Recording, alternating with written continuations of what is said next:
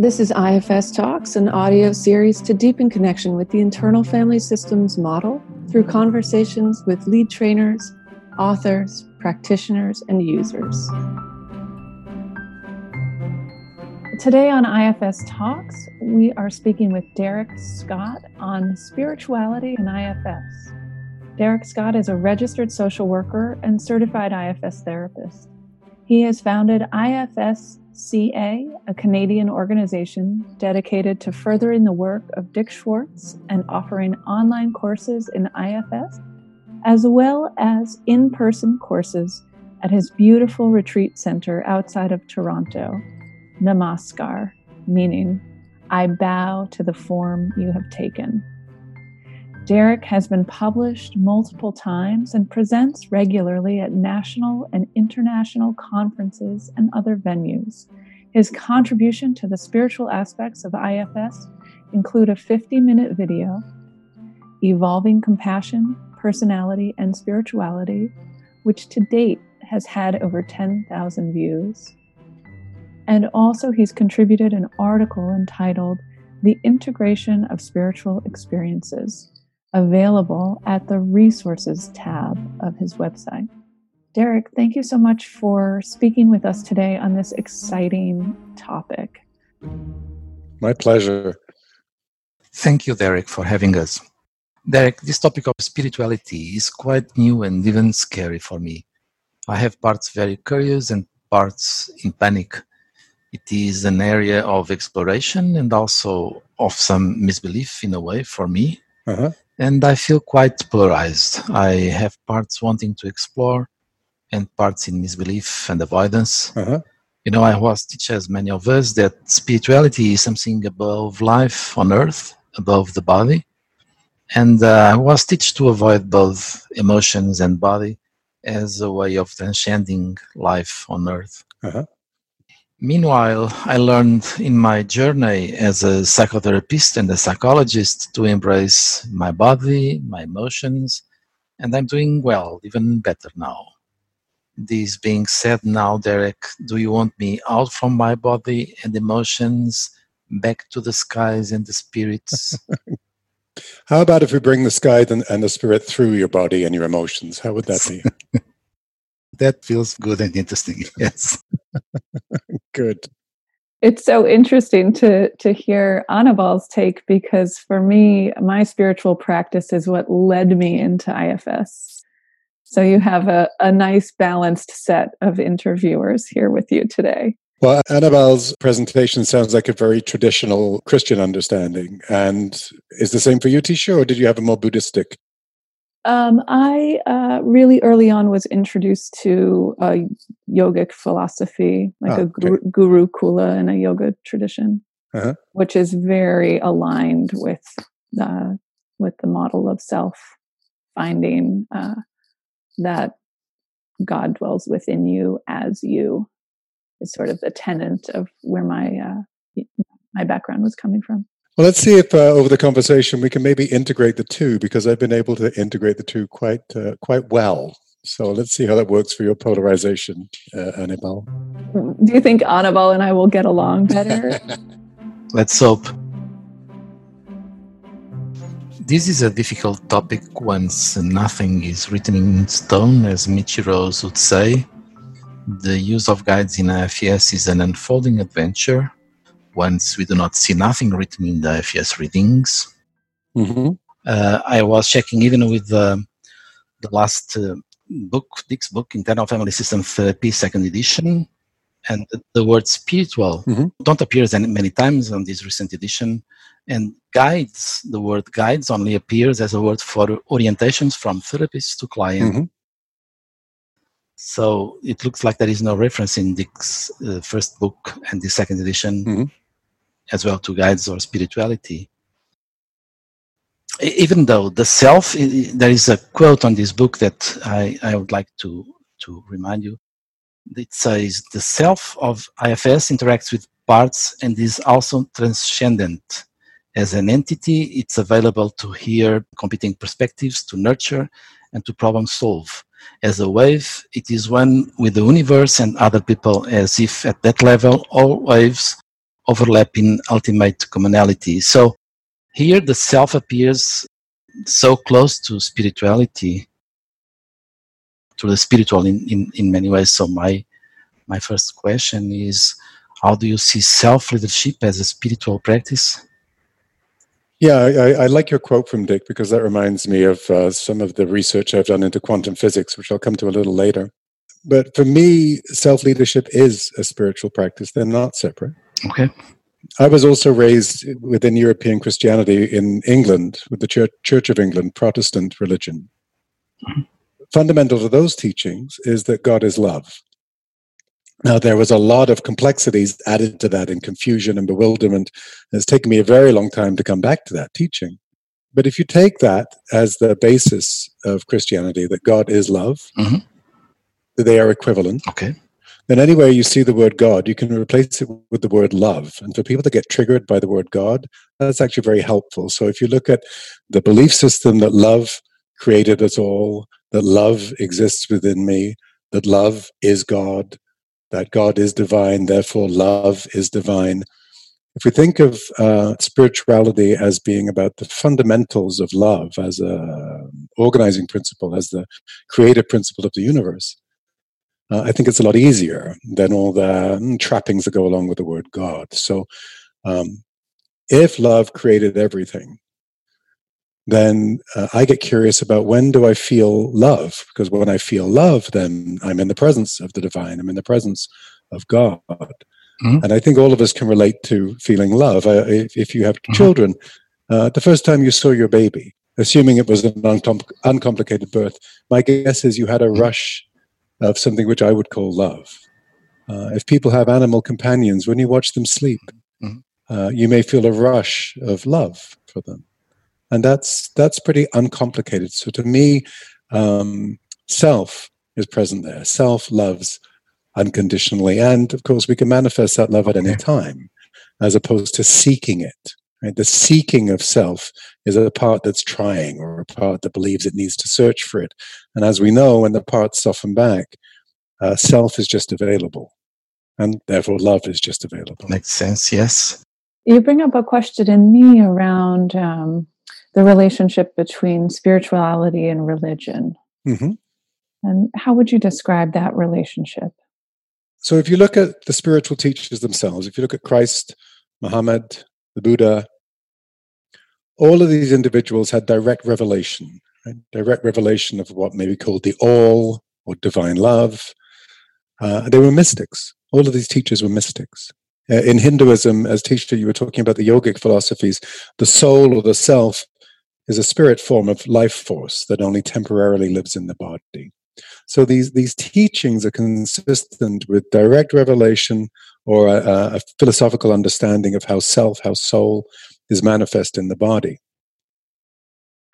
And then, of course, these teachings became codified in religious teachings, right? And sometimes, those religious teachers had their own ends. That's where it all gets muddled up with power and control, and teachings being manifest within certain sociocultural contexts. So, the understanding within a patriarchal culture is that God is therefore male, God is the father, right? And those understandings would be different in different contexts. For example, in First Nations beliefs in Canada, the language is around Great Spirit. Great Spirit does not have a gender. So I think when the revelations of a teacher, of a master, get codified within a religion is when it becomes complex. And then the religion wants to offer prescriptive rules, how to be, rules on how to become closer to that master-like state. And many people like rules. There's a feeling of certainty. Right? However, when those rules turn into critical managers telling you how you should be, and if you're not, bringing judgment and then shame, well, then you're in the territory of managers, right? And those critical managers, as with all protectors, they'll inadvertently create what they seek to avoid. So insisting on having the truth and then condemning others, right, is like condemning our own parts, and it takes us further away from the self-led compassion. Mm. Yeah. And then we have other managers that come in. So now we've got external, internal managers saying that's not a spiritual way to be, that's not a Christian or a Buddhist way to be in the world. And they adopt practices to make us, quote unquote, better people, what John Wellwood referred to as a spiritual bypass. Now, this is predicated on the assumption that we are not okay at our core. And this belief is held by an exile and, ironically, can be reinforced by adopting so-called spiritual practices seeking to be redeemed from the unworthiness. And when those spiritual managers do that, they can be reinforcing the belief that there's an exile, that the exile holds, that I'm unworthy, that I need to be redeemed. So I think that's why many seekers today are seeking that direct apprehension of spirituality that arguably Christ and Buddha and Muhammad and other masters, Abraham, experienced. I think that accounts for the interest emerging in ayahuasca, in MDMA, in ketamine, in psilocybin, and DMT, the many medicine practices that people seeking spiritual experiences are engaging in. Because I think there's a deficit in many of the religions. I don't need to be told by a religious teacher that there's something wrong with me. I don't need my homosexuality to be a fault or a flaw, right? So it's a complex answer, but those are some of the ways I understand the relationship between spirituality and religion. So spirituality through the IFS lens is direct experience of self-energy. I would say, yeah. Without lock-in by managers or having exiles pushing up. Yeah, and I think, Annabelle, to speak to what you were saying, this is where, the notion of what belongs to the body is not sacred, not spiritual, and we need to transcend. Right? That's a very common spiritual interpretation. But if you look at the word trans can mean, above, but it can also mean through. And I think with the separation of in the West, the separation in Christianity of spirituality, which belongs to the church only, and then psychology, which had to be a science, I think that's an artificial split. And what we have with IFS is a psycho-spiritual model. In psychology, of course, we've got the history of cognitive psychology, prior to that, behaviorist psychology, very, very limiting models of the human being. Then with Abraham Maslow, we've got third force psychology, the humanistic perspective, which looks at self-actualization. And then with the transpersonal psychologists, you've got the consideration of us as psycho-spiritual beings. And for me, when we're opening to self-energy, we're opening to that field. We're opening to the, in the quantum realm, what's called non-local consciousness. And it's from there that we draw on compassion, and we draw that through us as well as manifesting it. And I had a conversation with Dick Schwartz a few years ago about this. My interest in quantum physics led me to look at local and non-local consciousness. And local consciousness is where the parts can be considered to operate. Non-local consciousness is the shared self field. We all have self-energy. We all have the same self-energy, and we all have different parts. Mm-hmm. Derek, you said that one of the qualities of self is calm. How do you see calmness as important spirituality? Are there other qualities or C's or from self that are also spiritual? They probably all are. But calm, I think, is, again, if you look at many, many religious and spiritual teachings, they teach about peace. Right? Peace is the goal. Right? And peace and calm, of course, are synonymous. Right? So when I was a young man, my seeker part was very curious, looking at these different religions and different spiritualities, wanting to know answers to the big questions. Why are we here? What's our purpose? Mm-hmm. And if you look at, again, Christianity, in Christianity, we have, may the peace of God or the peace of love be with you. That's an offering in some Christian services. In Judaism, we have shalom. It means peace. Mm-hmm. In Islam, assalamu alaikum, excuse my pronunciation, but that means peace be unto you. In Hinduism, stillness is the altar of the spirit. That's Paramahansa Yogananda.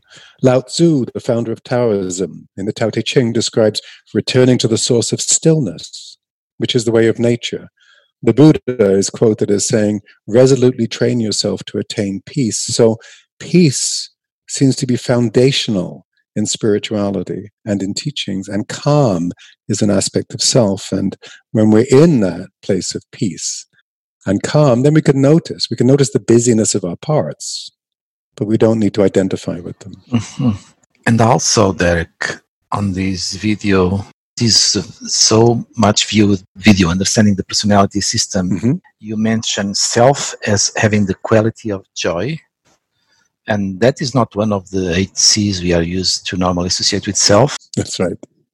Can you say more about that? Sure. Again, a few years ago, I was talking to Dick, and I was talking to him about gratitude. And I said, when I'm in the experience of gratitude, it feels very much like self, but it's not one of the C's. And he just chuckled, and he said, they don't all have to be C's. I just like alliteration. And if you look at Introduction to Internal Family Systems, joy is specifically mentioned as an aspect of self. And, I look to sacred music. Okay. Music from around the world, which in celebration of love, in celebration of spirituality, is very joyous. There's a Christian hymn, you probably are familiar with at Christmas time, that sings Joy to the World. There's a Zimmerat, which is a hymn, if you like, in Judaism. And it goes like this. Hevenu shalom alechem, Hevenu shalom alechem, Hevenu shalom alechem, Hevenu shalom, shalom, shalom alechem. Beautiful. And then, as in many Jewish Zemirats, it builds and it goes faster and there's hand clapping. But the meaning of that is, we brought peace to you. There's a well-known Sikh singer, Snatam Kaur. In the Sikh religion, God cannot be understood, but can be experienced through love, worship, and contemplation. One of her songs begins, "We are light, we are love, we are peace." Absolutely beautiful, and again, in celebration of spiritual truths. There's an Amazonian religion called the Santo Daime that has a hymn that sings, Esta força, este poder, eu devo amar no meu coração, trabalhar no mundo a benefício dos meus irmãos. Which means, this force, this power, I must love with all my heart.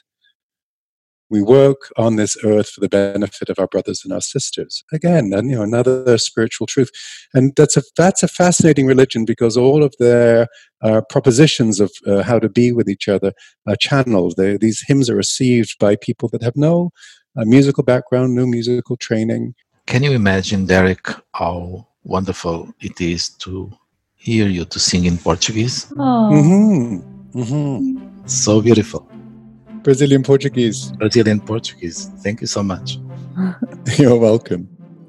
And it's another piece, right? When we look at religion, we tend to think of the Abrahamic religions, the major, and Hinduism, but Buddhism. If you look across shamanic and tribal cultures, in the Amazon, the heart of the Santo Daime religion is deep in the Amazon, the place called Mapia.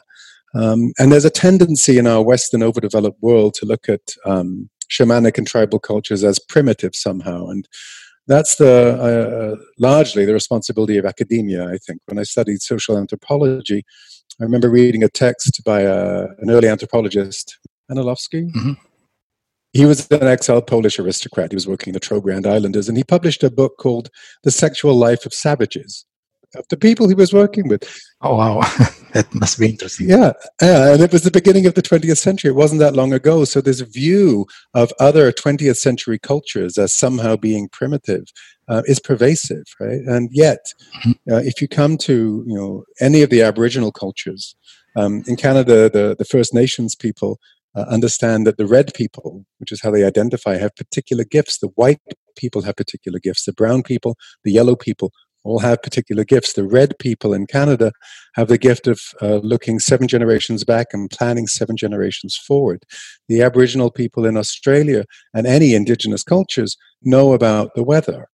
They know about how that impacts the animals. They know about how that impacts farming. There's so much wisdom and understanding, and that's an integrated spirituality. And their understanding of worship, their understanding of celebration, all can be considered spiritual paths and spiritual truths, which all have the same root. You know, the same root of love, of peace, of caring for each other, or the desire for peace. Derek, you are talking of love, calmness, peace. And what is your understanding of how self heals? Is not self-compassion that heals, the healing element in many models like IFS? So here's my understanding of how self heals. So for me, you know, self comes into the world of the parts. And if I do that in my system, I'll look around and I can say, oh, who's up? Oh, my planning part. That was up this morning. My planning part was planning what to do for this podcast. So if I say to the planning part, how are you doing? Gives me a high five. He's doing great. He loves his job. That's great. And then I might come to my part that's planning a meal for tonight, my cooking part. How are you doing? Thumbs up. We've got the ingredients. We're good. My dog walking part. How are you? Yep. Great. We took the dogs for 90 minutes today. They're great. But if I come to a part who's a perfectionist, how are you doing? Oh, I'm okay. Oh, you don't sound okay. What's up? And this is the self-led curiosity. It's that simple. You know, we want our parts to be happy. If they're not, we get curious about them. And if I bring my curiosity to this perfectionist part, and how come you're not so happy? I'm really busy. Okay, well, tell me about yourself. And as you know, we do the self-led inquiry. Let's flip it.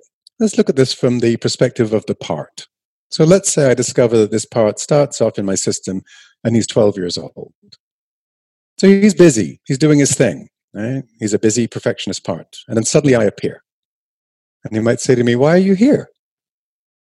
Well, because you got my attention. You got my attention with your unhappiness and I care about you. And he might be suspicious. Well, I'm really busy right now.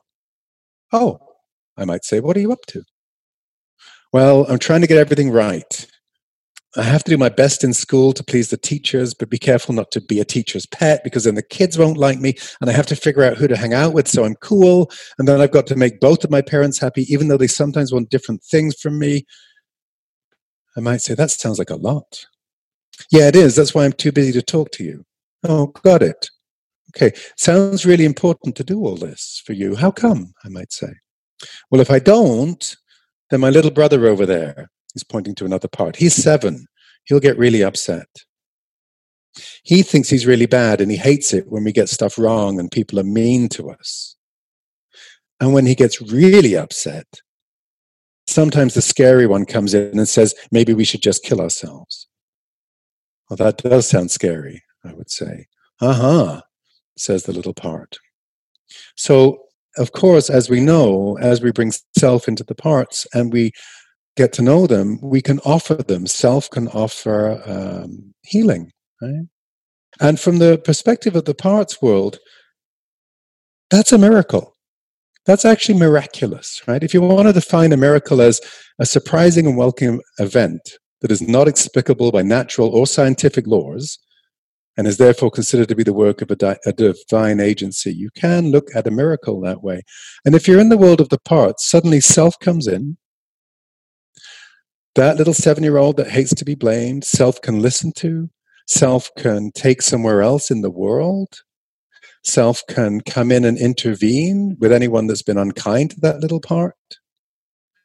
If, for example, you were coming into the world of the parts and you found out that you couldn't get to that 7-year-old because there was a big sea in between you and the 7-year-old, well, how could we get to the 7-year-old?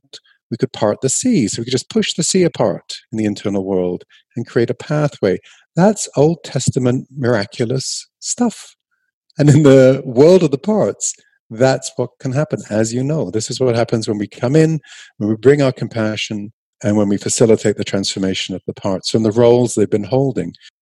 The analogy to me of Christ coming into the external world and teaching compassion and the stories of the miracles and the stories of the miracles from the Old Testament, there's a fascinating parallel to me. And this is what Dick calls the laws of inner physics, how we can do these incredible things in the internal world. Derek, Anabal and I just came from an incredible level 1 training in Portugal, and a lot of the participants debated, in smaller groups, over the question, what is the self and how do we access it? And so I know this is maybe backtracking a little bit, but how do you respond to that question? What is the self and how do we access it? I would probably respond with which parts are asking that question. Oh, yes. These are big, heady, figure it out parts. Yeah, there you go. For sure. Yeah. Yeah, that want to kind of debate and grapple. So if I have those parts in myself, Tisha, not to trivialize what you're saying, but when I notice that, I can just bring my love. They're amazing parts. Of course, I have those parts. They're amazing. They're beautiful. I can love them. The moment I'm doing that, I'm in self. I have a lot of self energy, and the questions become almost irrelevant. So somebody once said to me, "I like this," because we were debating. I had my debating part up around, what is self, blah blah blah. And they said, it's the one who breathes. And I like that. From a meditative perspective, I like that. Who am I? I am the one who breathes. Yeah. Coming back to this video of yours, Evolving Compassion, Personality and Spirituality, 2 questions around this wonderful video. One is why? What made you pick that title? And the other is, you say at the beginning of this video that we are spirits with a human experience and not humans wanting a spiritual experience. What exactly did you mean? That's a quote from Teilhard de Chardin, who was a spiritual teacher, a Jesuit priest from the 1950s. And his teaching is that we are spiritual beings having a human experience. We are not human beings seeking a spiritual experience. We're incarnated as spiritual beings. And the title for me about evolving compassion, when I first came across the model, I commented to Dick that it seems both revolutionary and evolutionary. It's revolutionary in terms of psychology because it brings in self, and it starts from the premise that there's nothing wrong with us or with any of us. It's completely non-pathological, and evolutionary in terms of consciousness. Right? Teilhard de Chardin said, evolution is an ascent towards consciousness. And if we're raising self-led children who become self-led parents, who welcome their children and all of their parts into the world, that looks very good for us as an evolving species, I think, when we're not raising our children from shaming parts that have been internalized from our own parents and passing down those wounds, right? So my belief is that we're all tender souls, like manifesting through this human experience. At level 3 one time I was asking Dick Schwartz about guides, and he said he's interviewed many over the years, and consistently they say that this earth, is a hard school. Right? And so it makes me wonder, perhaps we were given our parts to learn how to love them. Because once you love them, as you know, there's more peace inside, and there's more love and compassion available for the outside as well. I think particularly these days, in North America, there's a lot of people referring to our global crisis as the end times, which I understand, but I also consider it more as a catalyst or as a call to evolve. Right? And whatever is going to happen in the next 10, 20, 30 years, our capacity to meet each other with greater compassion will help us all to get through it. So these may be beginning times. The author Richard Bach says, what the caterpillar calls the end of the world, the master calls a butterfly.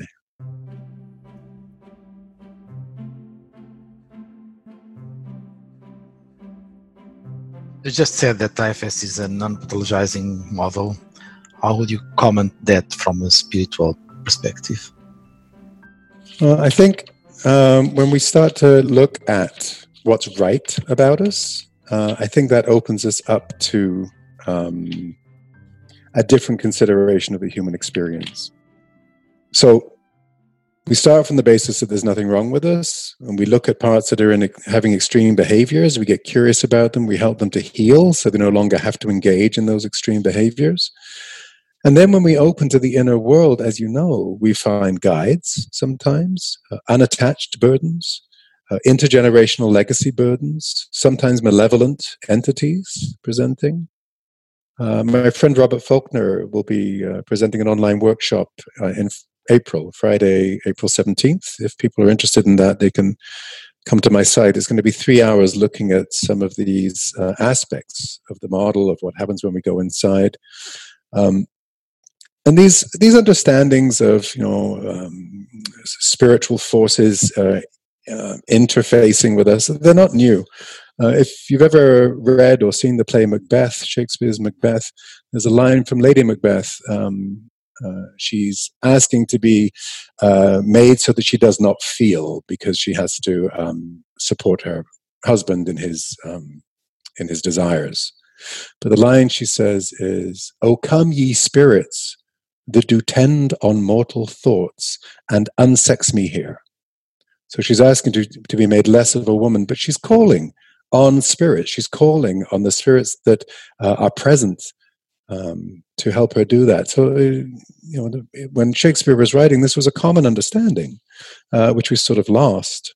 But it still seems to be present when we go into the internal world. The non-pathologizing aspect, too, when we look at connection, another of those C's, we're connected to all. And when we have a lot of self-energy, and I'm sure you two know this from your own experiences, we feel that connection to everyone.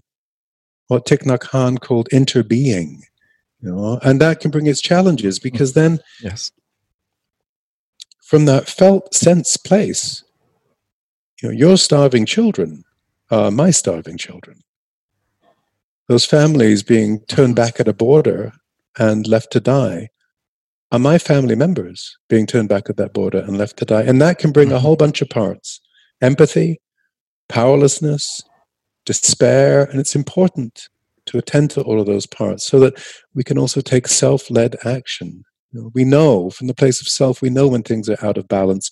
We know when things are unfair, internally and externally, and we're motivated to fix that balance. And again, from a spiritual perspective, if you look at this model, Dick describes it as a fractal model, because parts have parts. As you go in, as you come out, well, what if I'm a part? Tisha, what if you're a part? Annabelle, what if you're a part? What if every human being is a part of a larger system? Well, maybe. And then maybe self is coming in to help us all in our world of parts. Right? Okay. That explains it all. Doesn't it? Not a nice way to get it? Yeah. Derek, with these more progressive, if I could put it that way, ideas around spirituality, the guides, the legacy burdens, the malevolent entities, where do you stand, or where does past lifetime experiences or burdens fit into your concept? Well, I've worked with a number of people that have parts that present that seem a little out of sync with their present day reality. And so when I invite them to get curious, so sometimes a part, how long's that part been around? If it's a part, it will often say, oh, since I was 5, or my whole life, or sometimes in utero. If you've got an unwanted pregnancy, there's often that feeling of not belonging. We'll track back to in utero, the sense that the part has that consciousness. But sometimes forever. Well, what does it mean by forever? Hundreds of years. Oh, isn't that interesting? So let's stay curious. Let's get curious about that. What was happening hundreds of years ago? And it may present as a past life part. It may present as what I call a passenger, just a being who's got the attention of this person, and for some reason is still connected or has become connected to this person's system. I was working with someone once, and we tracked a part. It was cold. Its initial presentation was that it was cold. And then it turned out to be the part that was older than the woman I was working with. And it was a woman who was dying, and she was freezing in the desert overnight. And she was so cold that she wrapped herself around herself, shivering, in an attempt to keep warm. And she was so bitter. She was so bitter that she was dying that way, that she turned her back on God. And in her language, and what felt unresolved for her was that she turned her back on God. And as my client was listening to her with her compassion, the last piece of that was that the sun came up in the desert and started to shine on the woman's back. And as she was dying now, she had the insight that when she turned her back on God, God warmed her back. And then she was able to be released from my client's system, and she flowed wherever she flowed to, as a consciousness, as a soul, as a spirit, back into the universe. It was a remarkably beautiful session to witness. Wow. It impresses on me the power of the need to heal. Yes. It's incredible. Yeah. Yeah. And it seems that what can be unresolved just sort of hangs around or may attach to another human being until it gets resolved. And we have the capacity as human beings to do that when we open to that compassion flow. Eric, I understood that you need to build on self. You need to build the most self possible to connect and find guides. And I'm wondering, I need a radar for parts and the radar for self and the radar for guides. But I understood that there is some opportunity for guides when we have the most self possible. But how do you differentiate guides and self? How much they differentiate? Because somehow self leads us in many ways, but guides also can lead us. So there is some difference between guides and self for you? Yes, there is. But first, let me just backtrack a little bit. There is an assumption, and it occurs in various forms, but there's an assumption that we somehow need to build more self-energy like it's a muscle, right? And a lot of Buddhist practices, a particular form of Buddhist practice, for example, metta practice, is wanting to build more and more compassion. The IFS understanding is that as soon as the parts soften back, self is there. It's available at any moment for anyone. It doesn't need to be built. And again, that sense of needing to build more compassion can be predicated on a sense of, oh, I'm not good enough yet. So yes, it's tricky. Yes, that thinking can be informed by an exile. So I just wanted to speak to that piece. And in my experience, when guides show up in working with clients, there's no rhyme or reason. There's not a client that's particularly more quote unquote spiritual than anybody else. We're all equally spiritual. And when they show up, I just give the session over to the guides because I'm humbled, and my assumption is that these beings have shown up with their own wisdom because they inevitably have something to offer. So I just pull back and ask the client usually, how come the guide is here? What's it here to do? What other information does it have for you? Does it want to be available for you in any other form?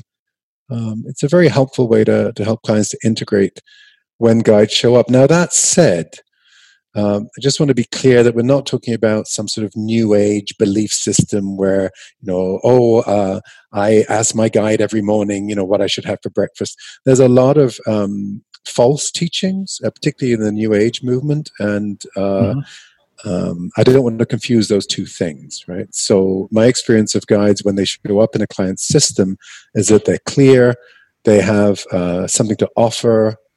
Often there's a sense of warmth, of love, of letting the client know you're doing great, all is well, all shall be well, and often some specific healing that they bring in.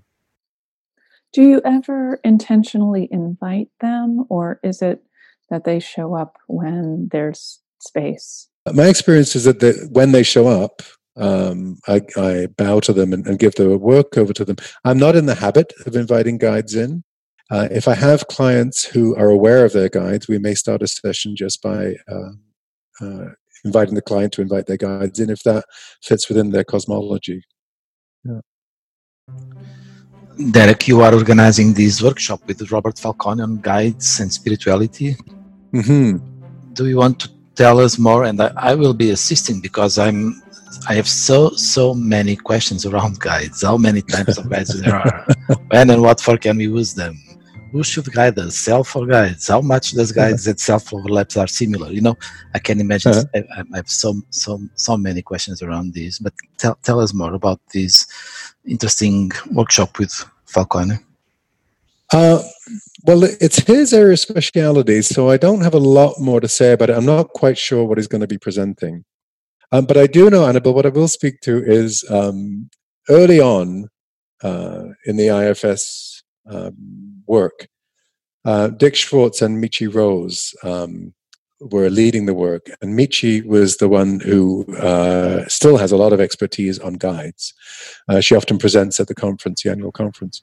And some of their early discussions were around, do we want self to be doing the work, or do we want guides to be doing the work? And Dick's preference is that self is doing the work, because self is available and accessible within everyone. Guides maybe, I'm not sure, but certainly self is. And the whole understanding of self-leadership is that we are leading from our best place. We are leading from our compassion. We are leading from our connection to what we can call spirituality, and we do call spirituality, and yet perhaps it's no more than just who we are. Yes, makes sense. I wanted to ask you about a few paragraphs I read on your amazing article, The Integration of Spiritual Experiences, which is on your website. I wanted to ask about spiritual emergencies, and maybe just a little bit about what they are and how you came to understand them. Sure. If you've had one yourself, or the term is Stanislav Grof, who pioneered a lot of work with LSD, and then when LSD became unavailable, was made illegal, he continued to work with breath work, with holotropic breath work, and what he noticed was that people would have experiences that were clearly out of the ordinary consensual reality realms. And he coined the term with two meanings: a sense of emergency, urgency. What is this? Worry, fear, anxiety. What does this mean? How do I integrate it? As well as an emergence of sometimes very powerfully and with great immediacy of a connection to spirituality. So, as I mentioned earlier, seekers that are using ayahuasca, MDMA, DMT, ketamine are often taken into the transpersonal realms. And in those transpersonal realms, they have experiences. You might, for example, in a transpersonal realm, have an experience that you're perfect. You're perfect, and everything is perfect, and the universe is unfolding perfectly as it is. And then when you're no longer in the transpersonal realm, the managers might come in, the critical managers, and that doesn't fit their that doesn't fit their perspective at all. So that's where they can invalidate what can feel very much like truths that are coming through. Oh, you're not perfect. Look at these horrible things you do. Look at how mean you were to your mum last week. That's just the drugs talking. You shouldn't be taking drugs anyway. What's wrong with you? So, if there's an understanding from a spiritual or a cosmological place, if teachings are received, it's helpful to be aware that our managers can come in with these invalidating responses, these kind of contracted responses, so that we can then come to our managers and say, what's the worry? What's the worry? If I do hold that my being, my nature in the world is perfect, what's the worry about that? And the managers will tell us what the worry is, and now we're working from the place of compassion with our managers. So it's a very helpful model, the IFS model, for facilitating the integration of transpersonal experiences, I believe, and what we might call spiritual emergencies. So like a conduit from the maybe traumatic nature or the intense nature of those experiences into something that we can synthesize and use moving forward. Yes, as opposed to, when Grof was writing his book, Spiritual Emergency, at the time, people would have these experiences and they'd go to a psychologist or a psychiatrist and they'd be told, you're hallucinating, they'd be pathologized, why were you taking drugs in the first place? Which did not help with the integration of these experiences, right? Whereas IFS offers us an understanding for how to integrate higher truths, if you like. Beautiful. Good. Well put. And did you have a spiritual emergency experience? I wouldn't say an experience which felt like it was an emergency in terms of panic or crisis. But certainly I've had experiences of I mentioned earlier, years ago, I asked Dick, what about gratitude? Is that part of self? My good learning student part. But what informed that was I'd been working with my parts for years, and this particular period in my life, I remember I was walking my dogs in the park and saying thank you to my parts, and then thank you to my creator. And just thank you for my life, thank you for my child, thank you for my parts, thank you for my animals, and was felt very overcome and had to look around because I began to stumble and I had to hold myself up on a gatepost, and I was just sobbing and sobbing and sobbing with an experience of gratitude that filled my being and felt like it went through and beyond, and I was this wave of gratitude and this particle of gratitude at the same time. So that felt like an emergent understanding, and it's become a practice. My parts love to be thanked, and I love thanking them. And when I thank them, they thank me back. And riding this wave of gratitude is a lovely way to engage with life, and it's not always present. I don't want to offer this potentially false assumption that you hit this peak of self energy and you stay there forever. That's not the model. I can be riding along with gratitude for a while, and then I'll get scared, and I'll be scared for a bit, and it takes me a little while to realize, that's a part holding fear. Good, thank you for letting me know about yourself. And then I'm back in the gratitude. How come you're frightened? What else do you want me to know? But prior to that recognition that it's a part, I'm frightened. It feels like I'm frightened. I'm blended with a scared part, or I'm angry. I'm blended with an angry part. And then once I get curious about it, I'm kind of back in the saddle again. I've got more self energy again. So it seems to be as a process of self-leadership. I have more self-leadership for a period of time. Whoops, trip over, part gets my attention. Bring my attention to it, more self-energy. And so it goes. So it feels more like an undulation or an expansion, contraction, or a pulse or something like that. But I don't want to give this false assumption that we strive to reach a plateau of self-energy and that I've achieved it. And it's not that at all. It's when we have then you stay there. Yes. Then you stay there. Now, when we have those moments of what Maslow would call self-actualization, of gratitude, of joy, of looking at our child and almost feeling overcome, that I think is a state of our true nature, our self-led humanity. Yes. Derek, this is such an interesting and exciting conversation, but somehow we are coming to a close. Are there any final words that you'd like to say? Well, here's something fun to consider, right? So, as we know, we've got all these parts that have the place of I. I'm scared, I'm angry, I'm a perfectionist, blah, blah, blah. Mm-hmm. But if we shift our I to the place of self, if that's where I identify, well, then self doesn't die, right? Self is eternal. If self is having this human experience and then moves on, then I don't die. That's kind of nice. And there are parts that are fearful of death and transitioning from this form. Self can attend to those. But if self doesn't die, if I am immortal, Tisha, if you're immortal, Annabelle, if you're immortal, then a lot of those worries, a lot of that death anxiety that Ernst Becker spoke so well about, doesn't need to be present. It's held by a part. And if you look at terror management theory, I don't know if you're familiar with that, but it's the understanding that our biggest fear, it's a neo-Freudian view, our biggest fear is death anxiety. And when we look at immortality systems that we create to mediate that fear, if you have a different immortality system to me, then that's a threat to my immortality system. And this is the basis of jihads. The firefighters want to eradicate the other belief system because it's a threat. Well, if I'm immortal and you're immortal and your religion has a different take on all of that, there is no threat. So that's fun. That's one place totally to go. Fun. Yeah, and this is where fundamentalism is so connected to fear. Right, and connected to firefighter activity, and we see that in any kind of fundamentalism. I was talking with Dick about the experience of a guide coming back who was a deceased mother, and he tells me that post death we leave our burdens behind. And if we're available to return, we do so as pure self, and often can come as a guide. Right?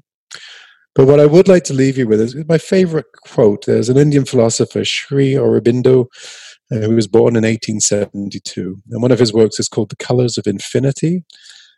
And this is my favorite quote. What, you ask, was the beginning of it all?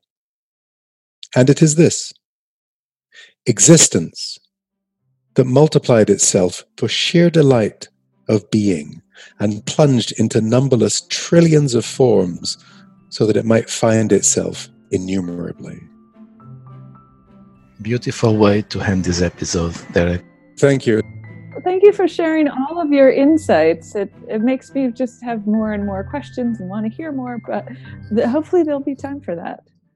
It was a joy, hear the word, a joy to be here with you and teach again. And I hope we can keep meeting and sharing this model, our work and our lives. Me too. Thank you. It's been a pleasure. Remember, Bravo!